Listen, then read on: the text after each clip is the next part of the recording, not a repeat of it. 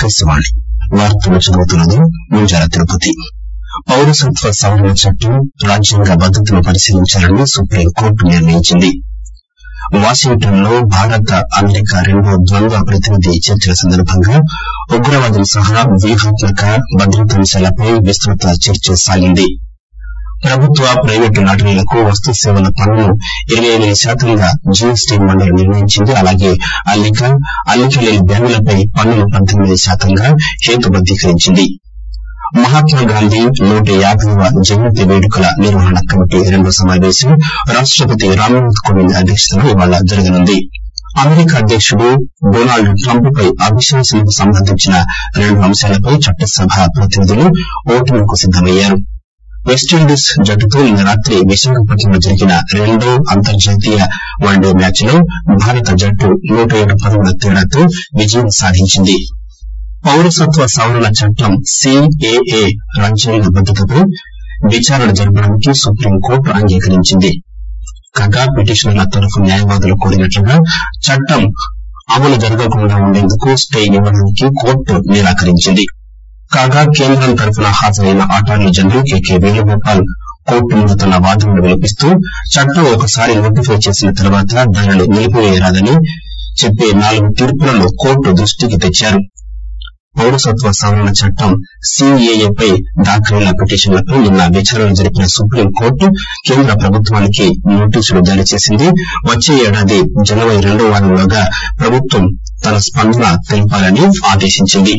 Indian ముస్లిం league Congress నేత జైరాం రమేష్ లు దాఖలు చేసిన పిటిషన్లతో సహా మొత్తం 59 పిటిషన్లను విచారిస్తున్న ధర్మాసనంలోని ప్రధాన న్యాయమూర్తి justice S A Bobde, justice B R Gavai, justice Suryakant లు సభ్యులుగా ఉన్నారు.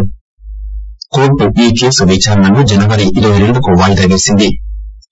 కాగా ఈ చట్టం గురించి దృశ్య శ్రవణ వ్యవస్థల ద్వారా అవగాహన కల్పించాలని అటార్నీ జనరల్ కు కోర్టు సూచించింది.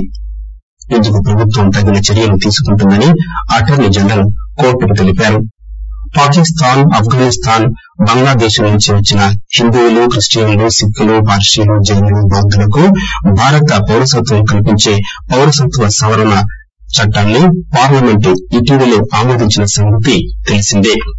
ఉత్తరప్రదేశ్ లో రాష్ట వ్యాప్తంగా ఈరోజు 144వ శిక్షను విధించారు. డీజీపీ ఓపీ సింగ్ ఈ సందర్భంగా ప్రజలకు విజ్ఞప్తి చేస్తూ నిరసన ప్రదర్శనల్లో తమ పిల్లలను వినియోగించరాదని కోరారు. ఒకవేళ పిల్లలు నిరసనల్లో పాల్గొంటే చర్యలు తీసుకుంటామని చెప్పారు. పౌరసత్వ సవరణ చట్టంపై నిరసన సందర్భంగా చెలరేగిన ఆందోళనలపై 18 ఎఫ్ఐఆర్లను నమోదు చేసి 113 మందిని ఇప్పటి వరకు అరెస్టు చేశారు. గత 24 గంటల్లో ఎలాంటి అవాంఛనీయ సంఘటనలు చోటు చేసుకోలేదని ఆకాశవాణి ప్రతినిధి తెలియజేస్తున్నారు. మేఘాలయ రాష్ట్రాన్ని ఇన్నర్ లైన్ పర్మిట్ ఐఎల్పీ పరిధిలోకి తీసుకురావడం కోసం ఒక తీర్మానాన్ని ఆమోదించడం కోసం మేఘాలయ శాసనసభ ఒకరోజు ప్రత్యేక సమావేశం ఈ రోజు జరుగుతుంది.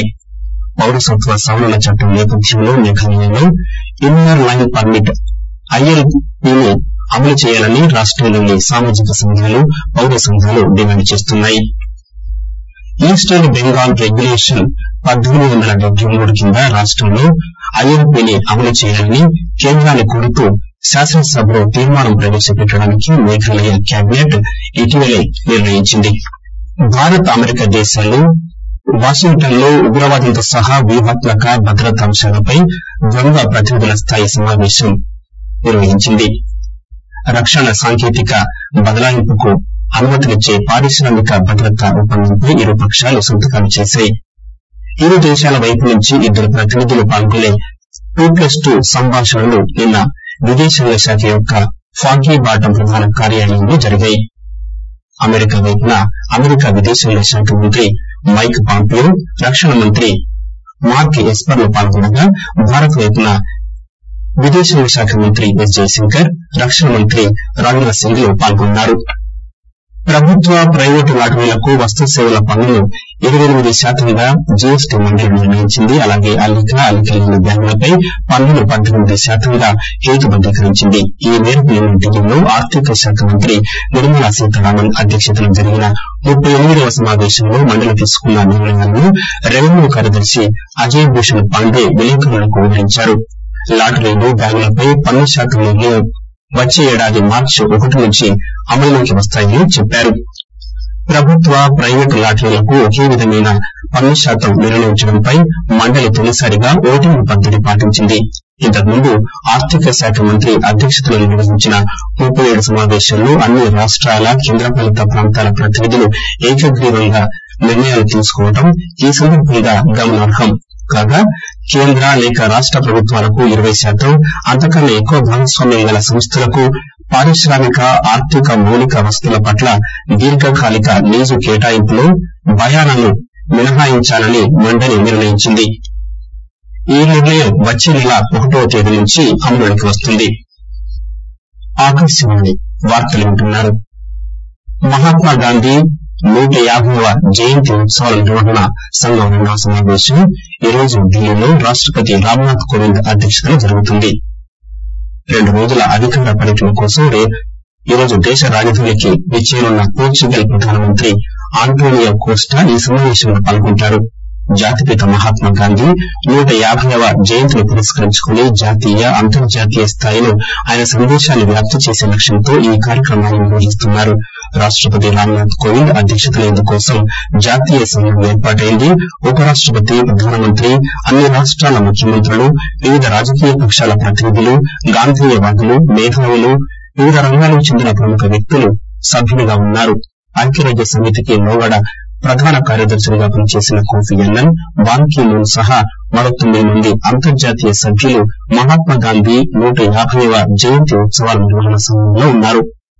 మహాత్మాగాంధీ జీవితం ప్రజలందరికీ ఆదర్శప్రాయం, అనుసరణీయమని ప్రముఖ గాంధేయవాది సుదర్శన్ అయ్యంగార్ ఆకాశవాణికి తెలిపారు.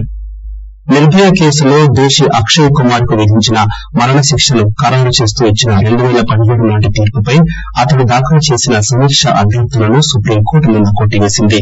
దీంతో మరణశిక్ష పడిన 4 దోషులు దాఖలు చేసిన సమీక్ష అభ్యర్థనల తిరస్కరణ పూర్తయింది. ఉరిశిక్ష ఖరారుకు సంబంధించి 2017 నాటి తమ తీర్పుపై దోషులు లేవనెత్తిన అంశాలపై సమీక్షించాల్సింది ఏమీ లేదని జస్టిస్ ఆర్ భానుమతి నేతృత్వంలోని త్రిసభ్య ధర్మాసనం ఈ సందర్భంగా స్పష్టం చేసింది. కాగా నిర్భయ అత్యాచారం, హత్య చోటు చేసుకున్న నాటి సంఘటనలో అక్షయ్ కుమార్ బస్సు క్లీనర్ గా పనిచేస్తుండేవాడు. నిన్న ఉదయం ఇతడి సమీక్ష అభ్యర్థనపై నిర్ణయాన్ని వాయిదా వేసిన తర్వాత కొద్ది గంటల్లోనే సర్వోన్నత న్యాయస్థానం తీర్పును ప్రకటించింది.